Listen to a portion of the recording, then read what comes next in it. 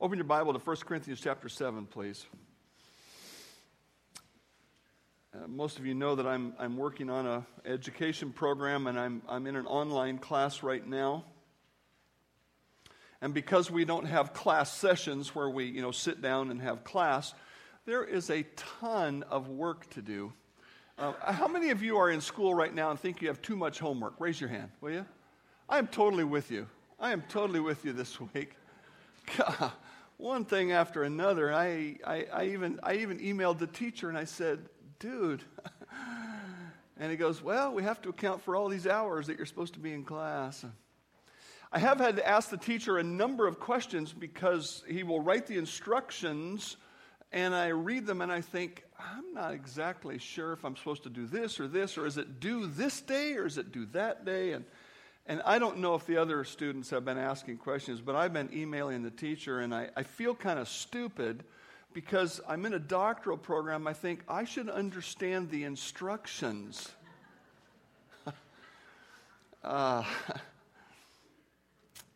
It's important because if you don't get the assignments in on time, there is no credit. Big axe falls. That's only happened a couple times so far. God's expectations for our sexuality, our marriage, our family are very high, but His instructions are very clear. We struggle to obey, we struggle to agree, but we don't need to struggle to understand. And as we work our way through 1 Corinthians 7 as part of our study of 1 Corinthians, we're going to understand more today in particular about what God says, some things that God says about marriage and about divorce, and we need to understand those instructions very clearly. Let's start reading. Follow as I read, please, from 1 Corinthians 7. Now, concerning the things of which you wrote to me, the Corinthians had questions. And so this chapter is based on their questions. It's important to understand that. Concerning the things of which you wrote to me, it's good for a man not to touch a woman. Nevertheless, because of sexual immorality, let each man have his own wife. Let each woman have her own husband. Let the husband render to his wife the affection due her, and likewise also the wife to her husband. The wife does not have authority over her own body, but the husband does. And likewise the husband does not have authority over his own body, but the wife does. Do not deprive one another, except with consent for a time, that you may give yourselves to fasting and prayer, and come together again so that Satan does not tempt you because of your lack of self-control. But this I say as a concession, not as a commandment, for I wish that all men were even as myself, but each one has his own gift from God, one in this manner, another in that. But I say to the unmarried and the widows, it's good for them if they remain even as I am. But if they cannot exercise self-control, let them marry, for it's better to marry than to burn with passion. Now, to the married I command, yet not I, but the Lord, a wife is not to depart from her husband, but even if she does depart, let her remain unmarried or be reconciled to her husband, and a husband is not to divorce his wife. But to the rest, I, not the Lord, say, if a brother has a wife who does not believe, and if she is willing to live with him, let him not divorce her. And a woman who has a husband who does not believe, if he is willing to live with her, let her not divorce him. For the unbelieving husband is sanctified by the wife, and the unbelieving wife is sanctified by the husband. Otherwise your children would be unclean, but now they are holy. But if the unbeliever departs, let him depart. A brother or sister is not under bondage in such cases, but God has called us to peace. For how do you know, O wife, whether you will save your husband? Or how do you know, O husband, whether you will save your wife? We're considering today verses 10 through 16. And it's important for you to understand this whole chapter. And so if you have missed the first couple of messages, you might go back and find them on our website and make sure you understand that. Then first we looked at the whole overview of what God says about marriage, the broad truth. And then we looked at this first section. And here he gets into what could become sort of a detailed plan for who can get divorced and who cannot. But I want to look at it from a slightly different perspective today. And I want to look at it from the perspective of preserving marriage. And the first point that I came up with after thinking about it all week is this: marriage is preserved by not leaving the marriage. That's pretty smart, isn't it? Yeah, you thought it was going to be something really profound there, and then you went, that doesn't seem that profound. To the married I command, yet not I, but the Lord, verse 10, a wife is not to depart from her husband, and a husband is not to depart from a wife. Could God be clearer? Now, he also says, I command, yet not I, but the Lord. He's not trying to make a difference in the intensity of the command. Here's Jesus' words, here's my words. What he's saying is, I'm quoting Jesus on this one.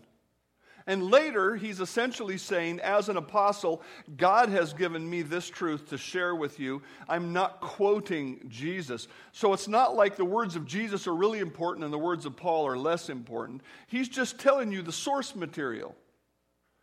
I'm quoting Jesus, he says, when Jesus said, you're not supposed to get divorced. It is important to understand God's baseline rule. And that's it. We can go back to Matthew 19. Jesus said, for this reason, a man shall leave his father and mother, be joined to his wife, and the two shall become one flesh. So then they are no longer two but one. Therefore, here's the key idea. What God has joined together, let not man separate. There are a number of words used in this passage: to leave.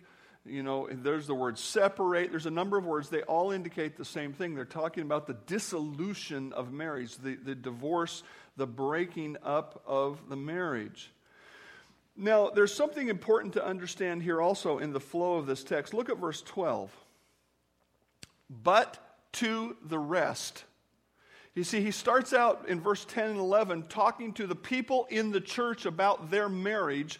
And then in verse 12 he says, now to those of you who are not married to a believer. So who is he thinking about in verses 10 and 11? He's thinking about those people where there are two Christians in the marriage. Okay? And it's important to understand that he starts with that category and he moves to another category. The primary rule in verse 10 applies to all. God intends for marriage to be a lifelong example, a lifelong activity.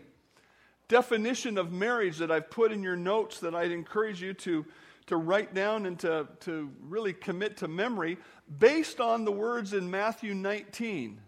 Marriage is a committed, that's where the word joined, committed, monogamous. That is a man with his wife singular. It's not two men, two women, two, one, this, that, and the other. It's monogamous, one wife, one husband. Heterosexual, he mentions man and wife. And I understand that the word husband and wife gets used in a lot of strange ways today.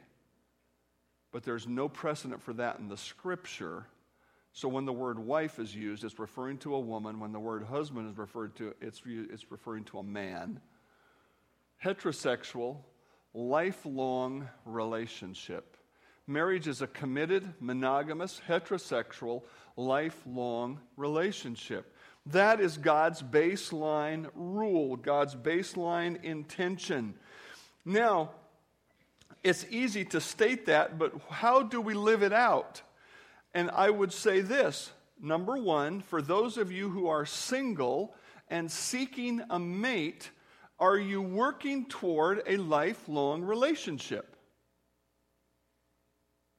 Now, many people, in fact, I don't know if I've ever heard anybody say, well, we're going to get married, but if it doesn't work out, we'll do something different.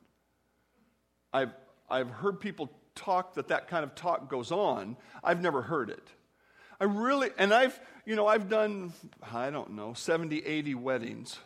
I've never see anybody standing here going, well, gee, I sure hope this works out. I had one couple out of all those weddings came to my office for premarital counseling, and I asked them, why do you want to get married? Because the way you're acting with each other right now is like many people act after many years of marriage and they hate each other. And it was really a mystery, and we don't have time for that whole story, but most people come and they think, oh yes, it's going to be. But here's the deal. It doesn't happen automatically. So if you are a single person who knows the Lord, this is the category he's talking to. First of all, do you know the Lord? Then the way you approach marriage should be in the Lord. It should be a godly method. You should be living as a disciple. Every part of your relationship should be righteous. Trying to evaluate the physical contact between a man and a woman, it should be extremely righteous. Trying to evaluate the way you spend your time together, it should be developing the qualities of relationship and character. You should be able to confront one another and say, hey, this isn't right, this needs to change. There should be a visibility of growth. There should be a heart for the Lord. If the only reason the person you're dating goes to church is because you said, come on, let's go to church, and they said, okay, I'm a man and I can change if I have to, I guess. If the only reason they're coming in the door is because you're dragging them there, if they were not going to church before you met them, they are not marriage material at this point in time.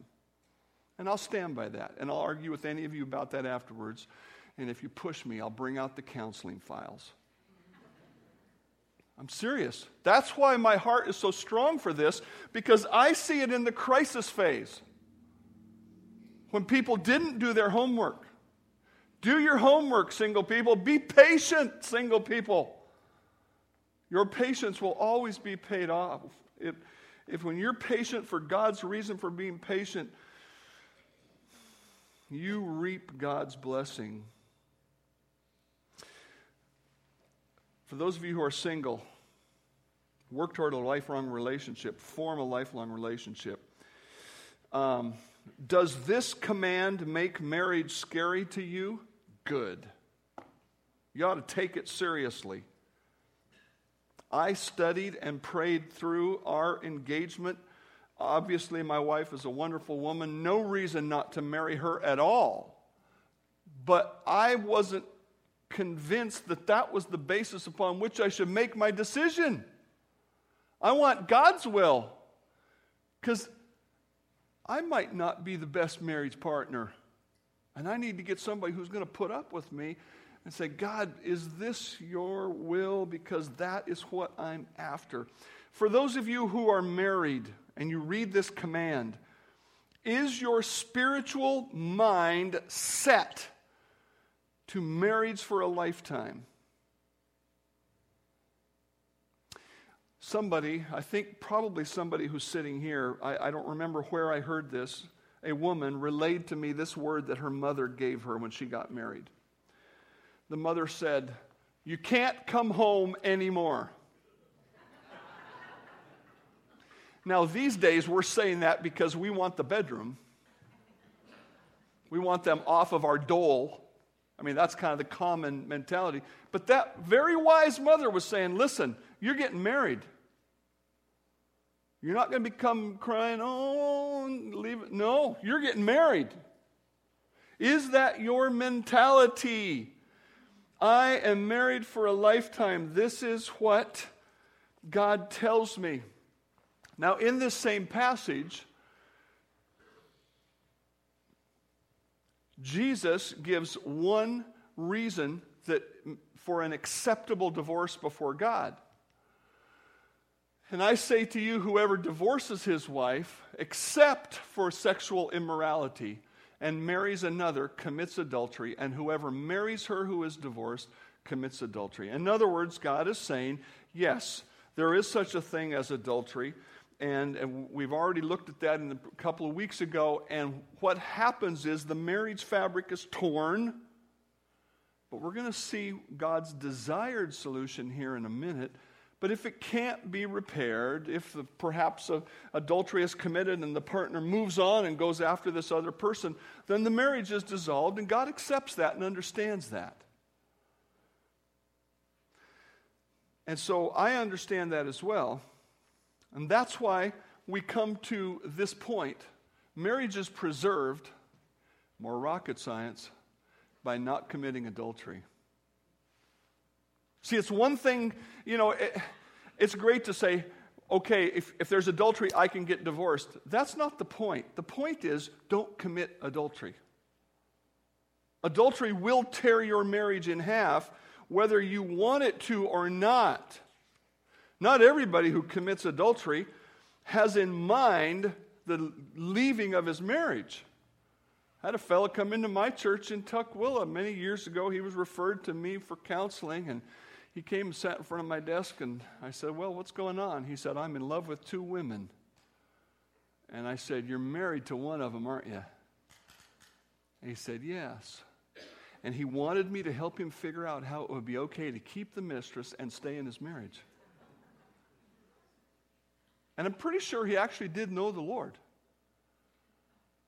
And I just thought, well, my first thought was, dude, you came to the wrong place. And my second thought was, what is wrong with you? Why would you even think that's possible in some godly way? But what I'm saying is, that guy wasn't looking to get out of his marriage. Many people who commit adultery are, but that guy was not. And yet even so, we didn't spend time together enough for me to find out what happened when his wife found out. I have no idea. I have no idea if or when that happened, but I know at some point the marriage is torn. Don't commit adultery. Now here's where this becomes very, very practical. Fidelity, 2 words in case these aren't in your vocabulary. Fidelity means faithfulness and sexual purity in marriage. Now I should say fidelity in marriage. That's when this word is used toward marriage, that's what it means. It's also used in other realms, to be faithful in other realms of the world. But fidelity is faithfulness in sexual purity in marriage. Infidelity is to be unfaithful in sexual purity in marriage. Now, here's what's really important, because again, the 2 people stand here, they're getting married, they're saying, of course we're going to be married forever, and of course I'm not going to commit adultery. Okay, that ain't good enough. For the Christian, it goes like this. What does the commitment to fidelity look like? First of all, it looks like complete relational accountability to your spouse. Complete relational accountability to your spouse. What does that mean? That means when my wife says, as she did, I don't think you should ride with that female police officer. I said, yes, dear. She never said that about any other female police officer, but that one. And you know what I found out later? Eventually, that woman went through about 5 marriages and several affairs.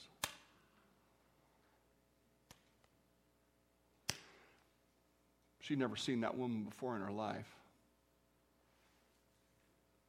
I'd never seen that woman before in my life. Why did God put that in her? To protect me and to preserve our marriage. I had no evil designs there. But you have to be accountable to your spouse. You can't tell me what to do and where I can go and who I can talk to on the phone. Oh, yes, I can. If I'm your husband, if you're my wife. There has to be a complete accountability. Does my wife ask for a list at the end of the day? No, she does not. She's very gracious. I'm just telling you that when the time comes, there has to be a complete accountability. And if that is not your mindset, then you are trying to hide something. And if you try to hide something, you will end up in adultery. Complete accountability. I have a friend who was a pastor who had an accountability partner, and he lied to his accountability partner. Well, that doesn't do any good, does it? Are you going to decide that you want to walk with the Lord? Complete relational accountability. If they think you're too close, you're too close. Number 2, wise relational distance from the opposite sex. Wise relational distance. We have to have boundaries, and they're different for every situation and every circumstance. I don't know that you can create a list of rules. You can create your own list of rules that base in your circumstance. The question that we have to all ask ourselves is, am I getting too close to this person for a wrong reason? I have to really be honest about that. But even so, even just getting too close is a problem. There is no value to attempting to prove you can get super close to someone and still not sin. The words are, hey, I can handle it. You know what? You can't. You know how I know that? Because of everything I read about sin. Sin is not handleable. It is cut-offable.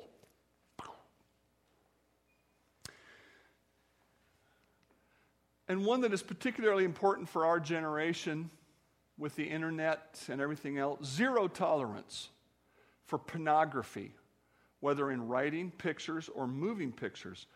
And I put this here in writing because one of the most popular books of recent days is a book called 50 Shades of Grey, which I have not read, not even read the reviews other than all the talk on the internet about it. It is about sexual immorality of a perverse sort, made into a movie, and it's the big social phenomenon. And apparently in some circles it's talked about as though if you don't read it, if you don't go to the movie, you're some kind of social weirdo. Be weird. You know why? Because you might come into marriage saying, I'm not going to commit adultery, and you watch that movie and things will stir in your flesh. Or you read something, or you look at something. I would not stand before you and say this isn't a challenge. It's not hard at times. You know, even those of us who have good software things on the computer, stuff comes along and you need to be real careful. And frankly, if you're curious, you don't need to see it anyway. If it didn't say an email from Pastor Dave, don't open it. Although I must tell you, I get a lot of emails from some of you that aren't from you. I knew a man who was a church member and active in his church who flirted with women regularly. And if you'd have said something to him about it, he'd say, oh, I don't mean anything by it. But he had a business that I had some work done at on a couple of occasions, and in his employee room in the refrigerator, which was not plugged in, there was a stack of pornographic magazines this tall. And would it surprise you to know that he committed adultery and left his wife? You can't handle sin. Don't try. Divorce yourself from the sin, not from your husband or wife. Can you see that? Okay. Turn off the platform lights a little bit so they can see that picture. I've never been on a road quite like that. There's a show on TV, you know, extreme trucking or extreme whatever, and they go on roads like this with these trucks. But, you know, when I was a kid, we used to drive over Stevens Pass to come visit the grandparents. And back in the day, Stevens Pass was 2 lanes, and they had a guardrail, but I'm pretty sure they put the guardrail like 6 inches in, right there. And when you were driving along like this, you could see the steep going down on, you know, it's like, whoa, boy, I want to scoot over here. You know? If you were in that truck, do you see where he's driving? Talk about hugging the inside lane. He's not driving out here. When you don't create boundaries away from sexual sin, you're driving on the edge. And the crash is adultery. The crash is broken relationships. Go ahead. Marriage is preserved by not committing adultery. Thirdly, marriage is preserved by relationship repair. Look at verse 10. A wife is not to depart from her husband. Verse 11, if she does depart, let her remain unmarried or be reconciled to her husband, and a husband is not to divorce his wife. and so on. Now, let me give you what I believe is the technical understanding of this and then the applied understanding. The technical understanding is this. Two Christians in a marriage, and one of them wakes up one morning and says, I'm out of here. That's wrong. That's a sin. And what God is saying here is this. If that happens, then the picture is you need to be reconciled. There is no allowance for divorce in God's economy in that circumstance. Now, if that person gets married and walks away, there's nothing the other person can do. But he's saying if that happens, he's not saying it's okay to be separated. The only people I've ever known, with very, very few exceptions, who were separated, a spouse from a spouse, were headed out the door, and they were greasing the skids. Okay? That is wrong. What is right is reconciliation. Marriage is preserved by relationship repair. He says, look, if you come to this point where there's a crisis and one of the partners moves out, he says, fix it. God is not giving approval to divorce. He's given us a rule for when we find ourselves in such a situation. Sometimes this happens because people don't know God's truth. They didn't know this was wrong, and they thought it was a proper way to handle their situation, so they move out. Sometimes one spouse doesn't follow God very well in their life, and so they just follow whatever path they're in. And sometimes we just plain rebel. Well, here's the note. When you come to your senses, go after reconciliation. That's what God wants. Now, there are several aspects to building a strong relationship. And I'm not here to give a seminar on how to build your marriage. There are several things. But we're here to talk about what does it mean in a crisis situation to rebuild your marriage. And I want to just talk about one thing based on this verse. Let all bitterness, wrath, anger, clamor, and evil speaking be put away from you with all malice. Now, I've given you these definitions, I believe, in your notes. I'm going to buzz through them. The part I want to get to is at the end, and I think it's important for us to understand. Bitterness means to cut. The literal meaning of the word is to cut or to pierce, and the idea is meditating on a wrong and then acting or speaking in a cutting or piercing manner. When you meditate on a wrong that you are suffered, you're in a constant state of being upset about it, and then that leaks out at times. That's what bitterness is. Wrath, rage in the New International, a boiling agitation of the feelings. This is where the phrase makes my blood boil, where it comes from. Literally, the Greeks, when they wrote these words, they said they didn't know what was going on, but they said something down inside of me is all torn up in these situations, so they used a word to describe that. Wrath, a boiling agitation. This seems to describe the sinful internal workings of anger. The word anger refers to the outward expression of the anger in whatever form that might take. The word clamor literally means yelling. It's an onomatopoetic word. In other words, it sounds like what it is, and it's actually the name for a crow in Greek.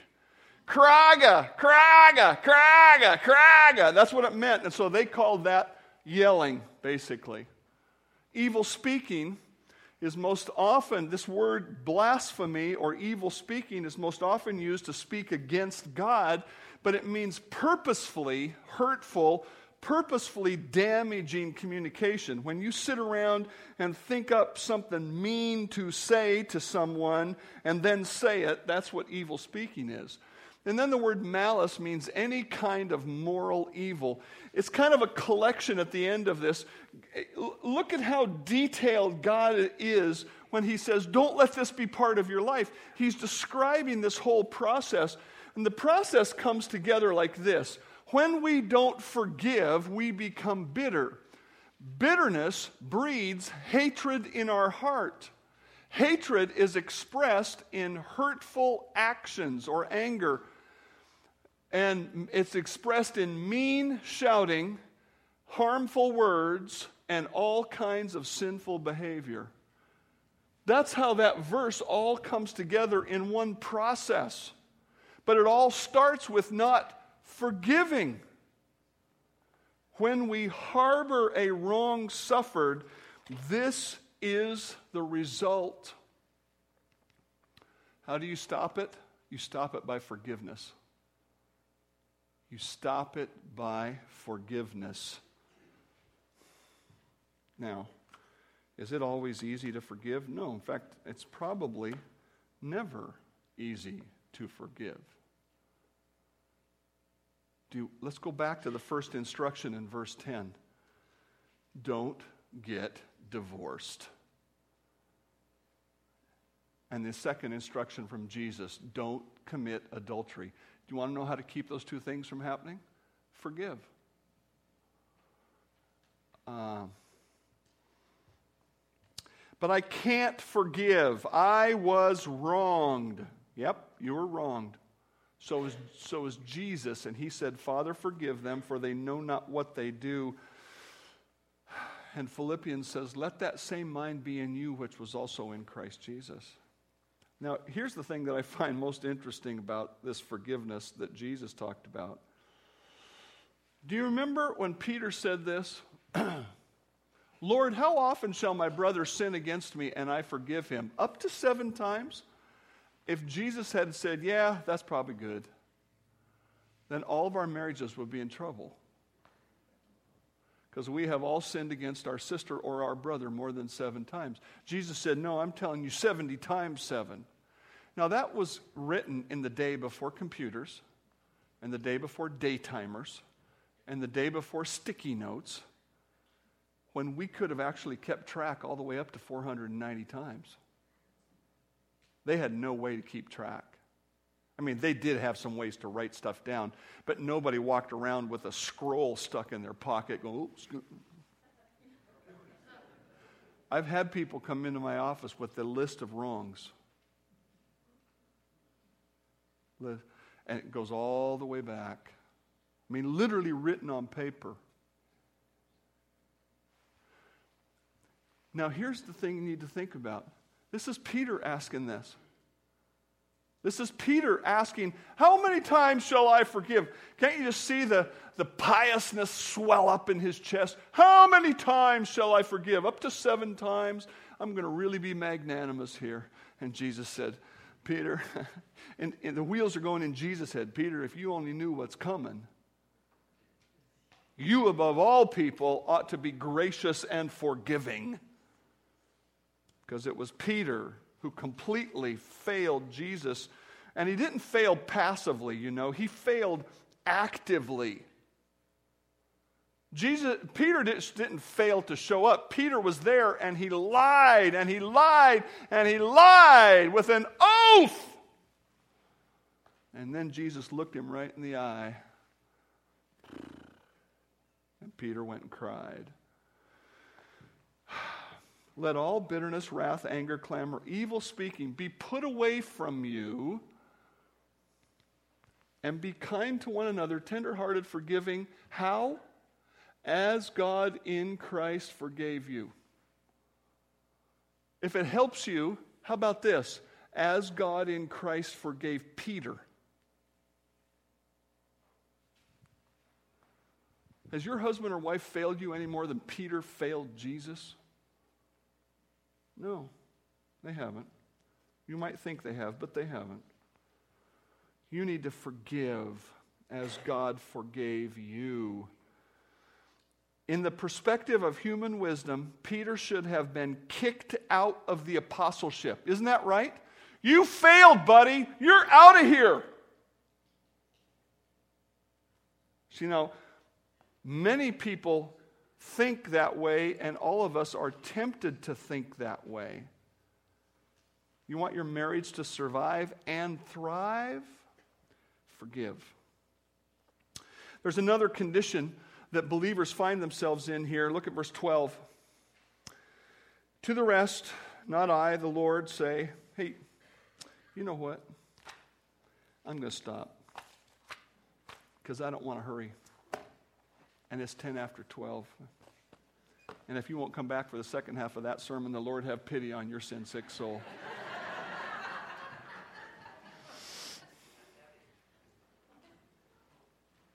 You got enough to meditate on. Marriage is preserved by not leaving. Act in a way as though you're going to be married forever. Maintain your purity as though you will be married forever on this planet. Repair your relationship. Forgive. Heavenly Father,